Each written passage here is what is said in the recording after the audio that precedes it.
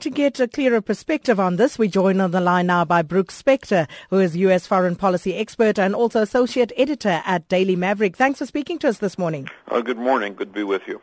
Now, Brooks, firstly, what exactly does an alert of this kind mean? Does it mean that an attack is imminent or that there is intent to attack? Well, that's an interesting question.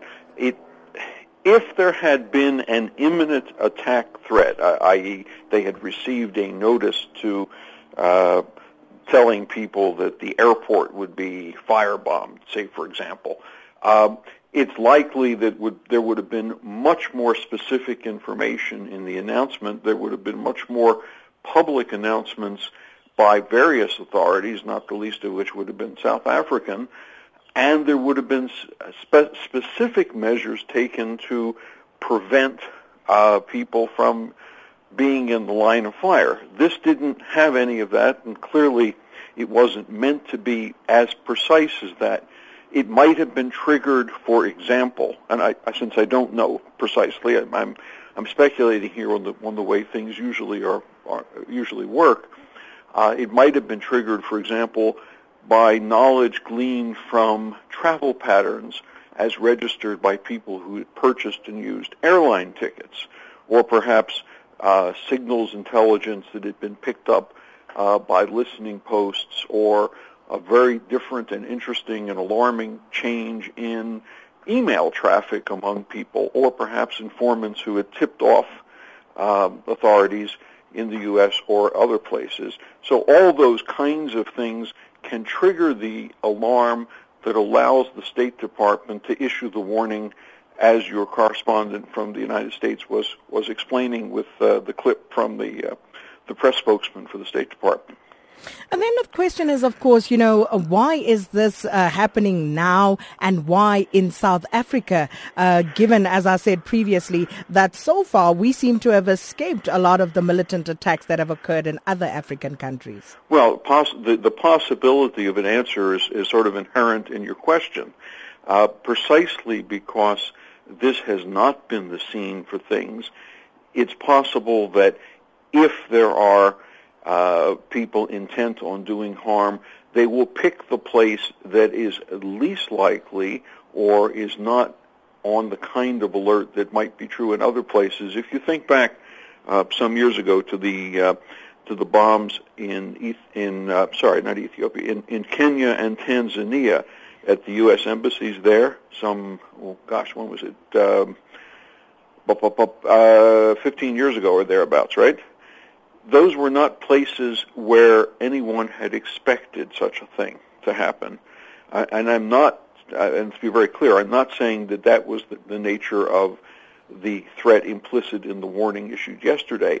But if you are intent on doing bad things, you obviously don't go to the place that is most likely to be guarded, most likely to be protected, and most likely to be on alert. Unlike those hottie-das flying over. Gosh, they're loud. They're doing what they have to do, they say, but the problem for the rest of us, of course, is now we're not entirely sure what it is we should be looking at or worried about. And of course, this has sent many people into a frenzy, everybody, not just American citizens. But as an American living in South Africa, what was your first reaction when you heard this? And also, what are the possible American interests in South Africa that could be a target? Well, let's take the second thing first. The obvious, quote-unquote, targets would be the embassy and the consulates general in Cape Town, Johannesburg, and Durban. They're well guarded. They're well protected. It is in fact relatively unlikely something could happen there, simply because there are so many internal as well as South African security systems that are in place. After all, security of an embassy by virtue of the international system is at the first line of defense, of course, is the host country. And South Africa's got a pretty good record in that regard.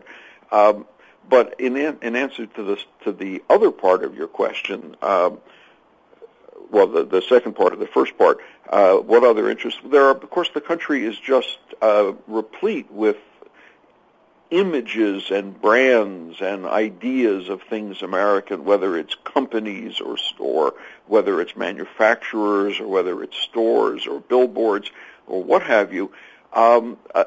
Things American are all about us here. And so in that sense, then, if you are of such a mind, there's a whole range of potential quote-unquote targets. As to how I felt, you are taught to pay more attention to your surroundings, but then I'm always reasonably careful. You go into a very large crowd, you at least pay attention, not because I expect a terror threat, but because crowds behave the way crowds behave, which is unpredictable. As to what kind of special measures I would take, nothing more than I would normally do, which is, pay attention to traffic signs and all the rest of it, and hope that the authorities, both American and South African, are doing what it is they're supposed to do. As for the rest of the population, well, of course, a bomb has no way of determining who's American, who's Ethiopian, who's Brazilian, or who's American. And to that extent, then, we all have to be attuned to the idea that the authorities are actually doing their job and paying attention. And that was Brooke Spector, U.S. foreign policy expert and associate editor at the Daily Maverick. And we are joined on the line now by State Security Minister David Mahlobo. Thanks for speaking to us this morning, Minister. Thank you very much, Sakin, and to all your listeners across the breadth of our country. Minister, should we be scared? What does all of this mean for South Africa? Well, we should not be scared. There should be no need for panic. We did actually have been having interaction with the intelligence services for the Americans, like we do with other intelligence services. And in terms of our own assessment and the information at our disposal, there's not any immediate threat that we are facing. But we will continue to do our jobs as we will normally do, not to be complacent. And we want to assure South Africans, including those people who are non-South Africans who are within the Republic, that the security agencies for the Republic are actually doing their job. If there is any immediate threat that we will face, those particular communities will be warned and will put the proper systems to deal with those particular issues when they arise. Minister, cooperating with the United States, obviously, and what is the nature of that cooperation? And also, have you been able to establish whether this threat is from people who are South African, whether it's homegrown, or people from outside of South Africa who've come into the country? Well, because of the sensitive nature of the issue, I will not indicate whether the people are South Africans or not South Africans. But in terms of looking at the origin of the threat and what's the nature of the threat in terms of our own analysis and in terms of the monitoring, because we monitor individuals and groupings within South Africa and outside South Africa that we share information either within the United Nations Security Council, the Executive Directorate responsible for counterterrorism, or the African Union Peace and Security Council, the structure that deals with the Committee on Intelligence for State Securities for Africa, including in our own region. We've done an assessment on what is being actually looked as a threat, and we've made that conclusion that there is no immediate danger. But what we will not do is to be complacent. We will continue to monitor the particular targets that we need to monitor so that if there is any threat that actually becomes to a level that we need to be able to act, we'll then do our own intervention as part of our countermeasures.